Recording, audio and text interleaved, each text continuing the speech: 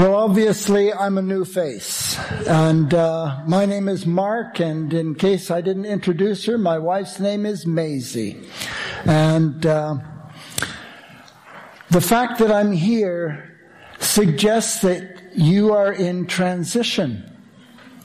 You are in what is commonly called the land in between.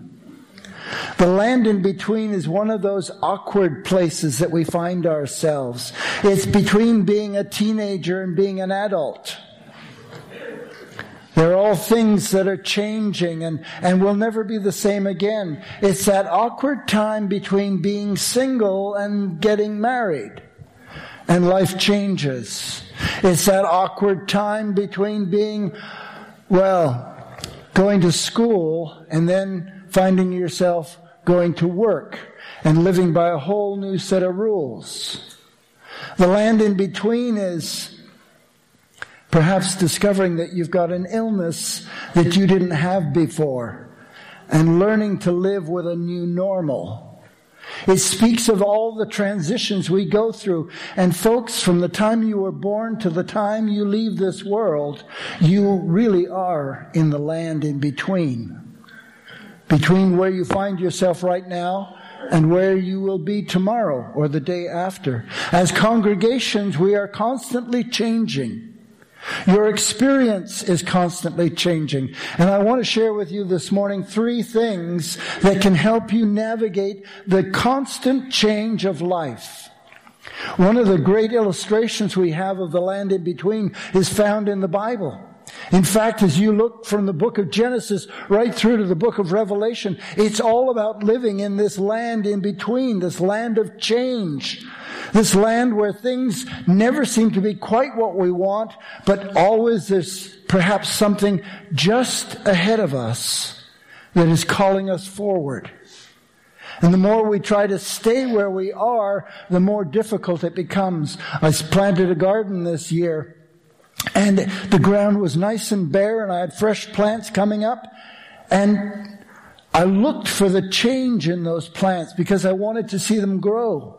But together with the plants were some other plants that I didn't put there. Where'd they come from? And they seemed to be more vigorous than the things that I planted. So it required care. So whether it's putting in a tomato plant or living your life, there's always care that you have to put in to living. So how do we live in this land in between? Pointing, clicking. I guess I'm going to need help. So the first thing that you need to know as you navigate this land in between is that living in the land between means learning how to live, letting go of what? Yesterday. Letting go of yesterday. The Apostle Paul puts it this way. Or actually, Jesus had an illustration, and he said that if you're going to plow, and of course we don't have a lot of people plowing these days, not the way they did back in the days of Jesus, when they would take an ox and they would harness it up and they would put a wooden plow behind it and drive the ox ahead and try to control this wooden plow at the same time.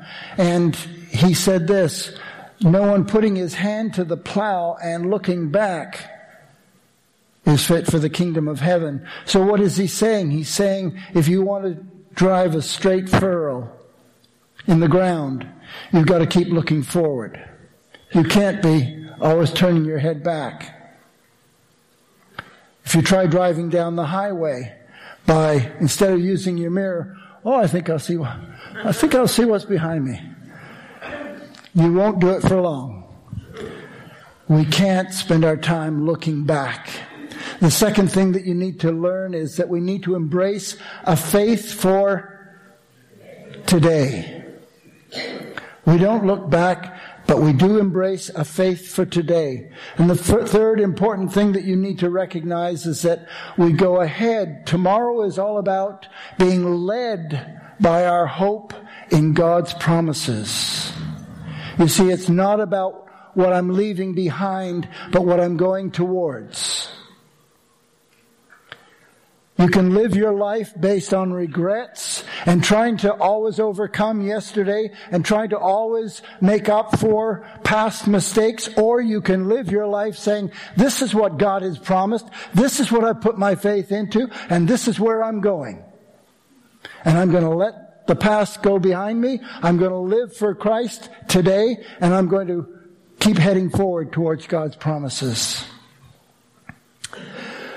The people of Israel in the Old Testament, we have an example of the land in between when we think of the people of Israel as they had moved down. Israel moved down with his family, 70 people, into Egypt. They were called down, they were brought down by Joseph, as Joseph provided for them, as he was a ruler in Egypt, and he gave them grain and food, and they remained there, and they remained there for over 4 generations, nearly 400 years, the people of Israel. Those 70 who started became hundreds of thousands. They estimate probably 1.5 million Israelites left Egypt when God sent Moses to lead them out. And we have this whole story in the book of Exodus about God leading his people out of Egypt to a place of promise. And as we read the Bible, especially as you read the Old Testament, you read the story of how people wrestled with God about where God wanted to lead them. God kept promising them blessings if they walked with him, and the people kept saying, I've got a better idea. And God sent them prophets saying, I think you'll find my idea is better. I've promised to bless you if you do what I've asked you to do. If you go your own way, you will experience the consequences of that. But if you go my way, you will find that there are blessings ahead for you. So they lived in this land in between. The land in between where they were and where they were going. The children of Israel, Moses came and he gathered them up, and God used the 10 very strong suggestions in Egypt called plagues and led the people out. And I've often thought that those plagues were as much to persuade Israel to get out as they were to persuade Egypt to let them go. Sometimes God needs to do something dramatic in our lives in order for us to shift, to change what we're doing, to change how we do it. And I can't speak for you, but I don't like change. I would rather God just bless me with whatever I'm doing. Why can't he just bless me? I'll tell him what needs to be done. And he can do that, can't he? I mean, he's God.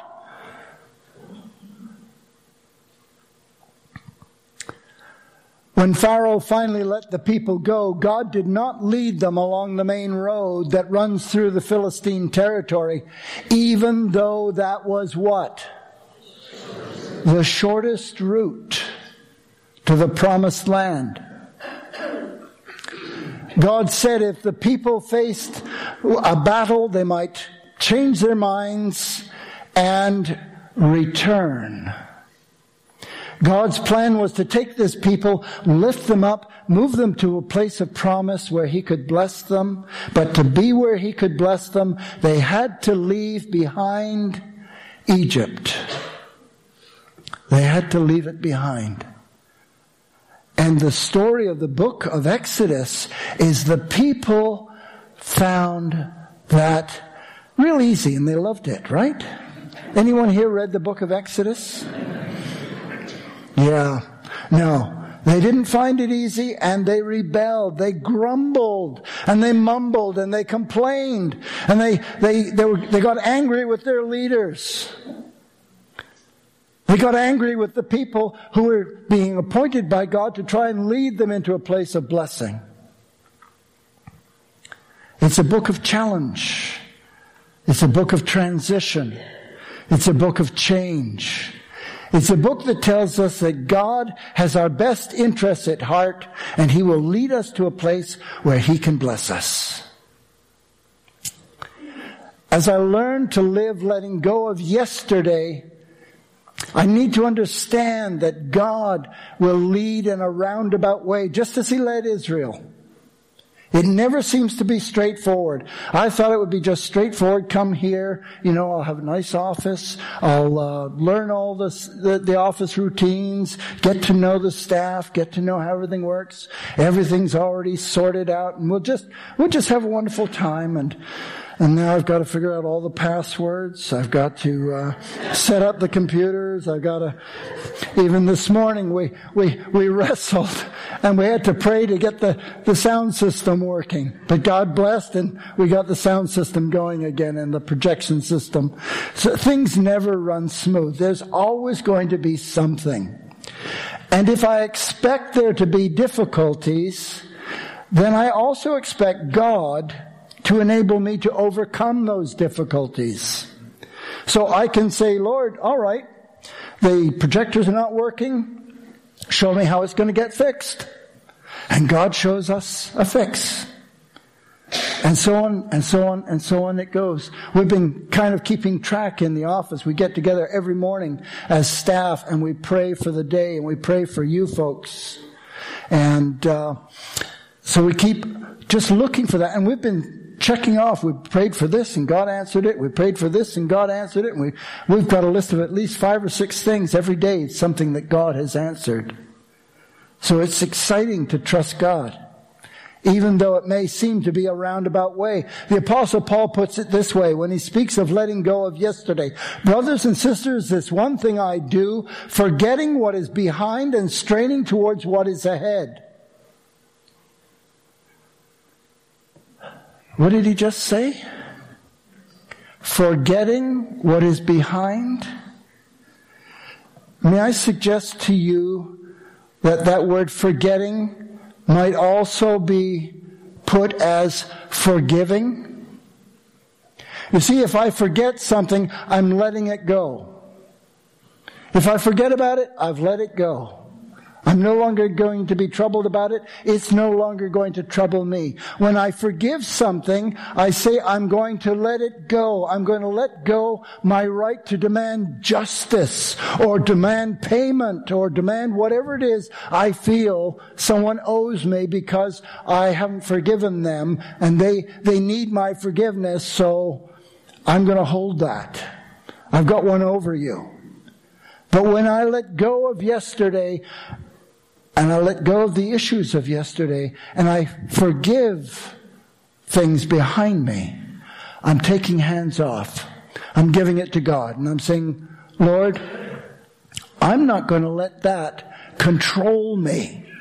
Because whatever you hold on to in your mind, whatever person you do not forgive, whether you know it or not, that is controlling you. It's controlling your thinking and it's controlling your actions. You are being hurt more by your unforgiveness than anyone else. I press on, says the apostle. I press on toward the goal to win the prize for which God has called me heavenward in Christ Jesus. Again, we see that theme, that we are being called forward. It is God who is moving us ahead. It is God who desires to put us in a better place. And in order to be in a better place, I have to do what the apostle did. I have to be willing to forget that which is behind me. Leave it behind. Let go of it and move on. Just as Israel had to be able to forget and let go of Egypt and move on to where God was going to take them. Learning to live, letting go of yesterday. If you'd click that for me. As I let go of yesterday, I now need to take the next step. And the next step is, well, if I've let go of yesterday, where does that leave me? Well, that leaves me in a place where I need to live in a faith for today. And there's an interesting thing that we see in the Old Testament record. It says that Moses took the bones of Joseph with him, for Joseph had made the sons of Israel swear to do this. He said, God will certainly come to help you. And when he does, You must take my bones with you from this place. So, as I forget yesterday, what should I not forget? What should I be bringing with me? The bones of Joseph represented to the children of Israel the promise that God was with them. Even though a great amount of time had passed, even though a great amount of suffering had come, God was still with them, and Joseph knew that God would be with them because God had said, I will take this people and I will lead them out. And he predicted that some 4 generations or nearly 400 years before it happened. So when Moses was leading the people of Israel out, they gathered up the bones of Joseph and brought them with him. Now, what are the bones to us? What are the bare bones that we must bring with us, that we must never forget, that we must never leave behind? What are those bare bones?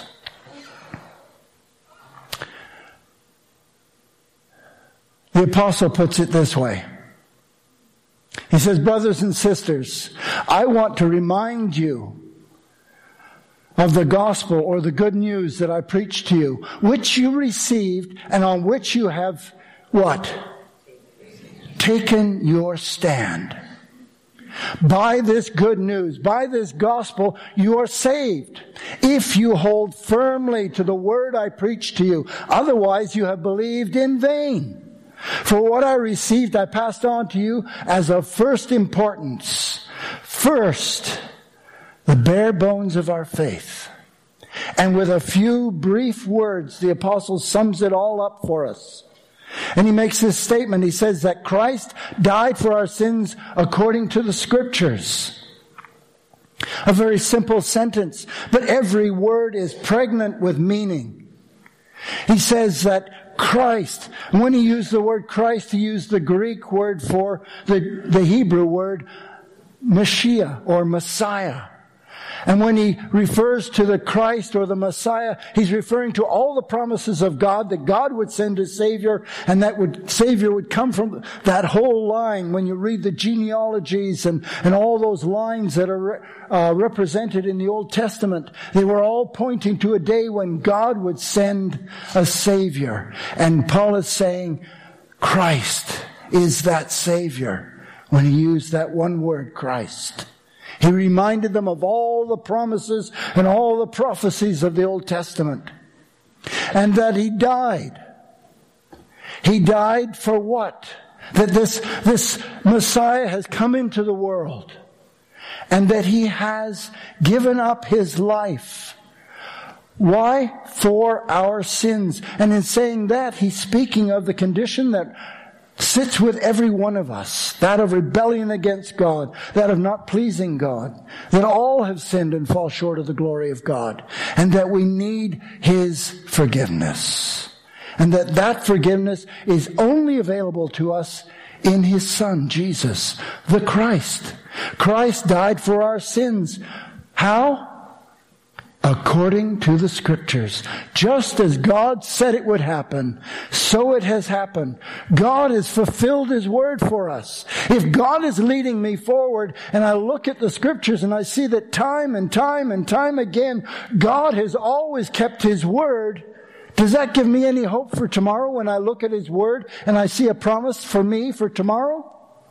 Should that give us hope as a people of God, as a church, when we see his promises for us for tomorrow?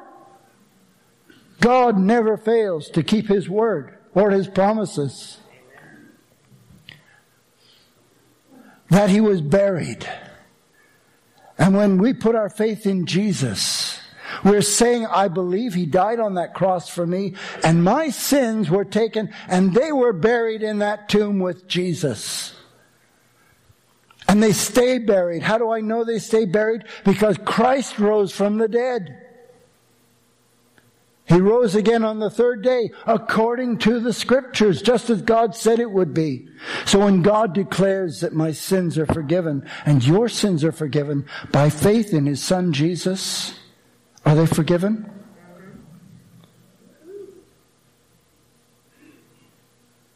It also gives you the power to forgive others. And that's why I can forget yesterday, and I can forgive yesterday, and I can live in faith today. And it's my faith in Christ that sustains me for today. What are the bare bones? Is it I must bring pews into the future? No. Does it mean I must always keep the walls painted a certain color? No. Does it mean I must always sing from a hymn book, or must always use a particular kind of music, or must always use only one translation of the Bible? Well, really, there is only one translation of the Bible that's good, and that's Greek and Hebrew. But I think we've learned to compromise a bit with some of our English translations.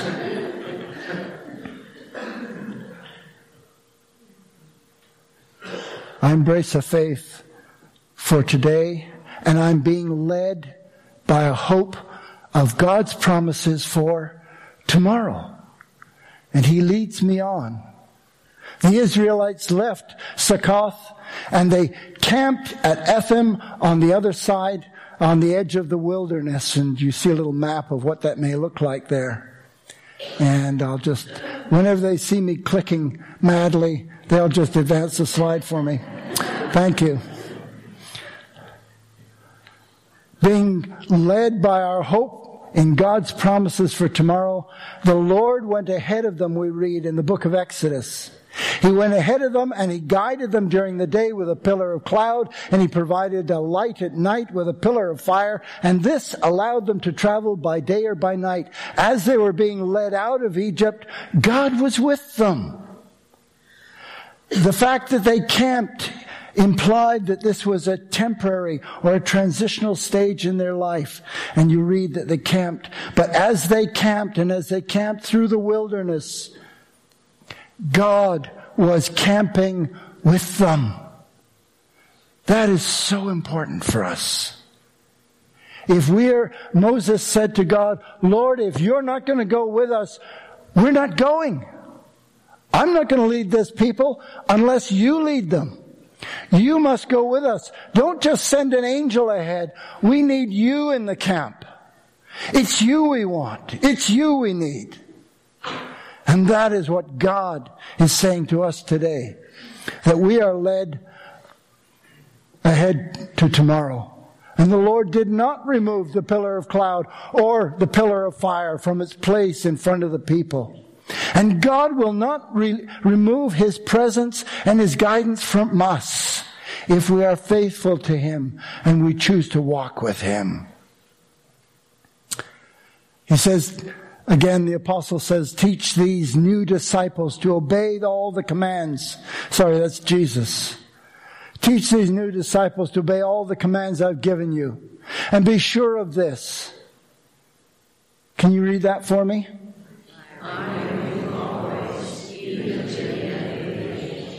Do you believe that? Is He with you right now? Are you going through any difficulties right now? Whether in your own life or in the life of the church? Who is with you right now?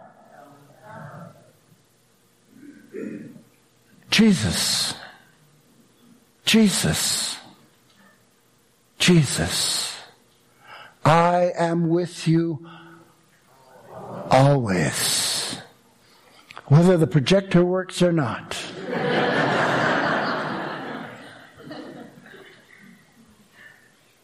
Learning to live, letting go of, embracing a faith for, and being led by our hope in God's promises for.